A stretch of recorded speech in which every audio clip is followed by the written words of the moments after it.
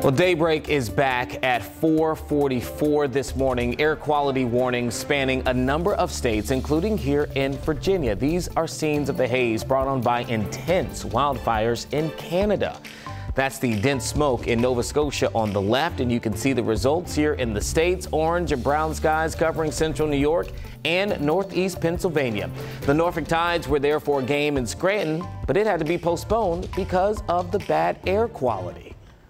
And now Craig is back to kind of talk to us now about how this is possibly impacting 757. We have code orange for our area, and that means that sensitive groups, you think about the elderly, children, folks with maybe asthmatic conditions or other respiratory conditions, may want to limit the outdoor exposure. Keep in mind, there are a bunch of wildfires right now up in portions of Nova Scotia and Quebec, and with low pressure just off over the northeast, it is bringing the winds down and kind of taking the smoke from these fires and driving them down into the mid-Atlantic. So while the concentrations of heavier smoke yesterday were across New York State, now it's down through Pennsylvania, New Jersey, Maryland, also Delaware, and all the way down through portions of Virginia and North Carolina. You take a look at the map here and what we're going to find across the area. This flow will continue, and we're going to see some of this more dense smoke finding its way southward as we go through the afternoon.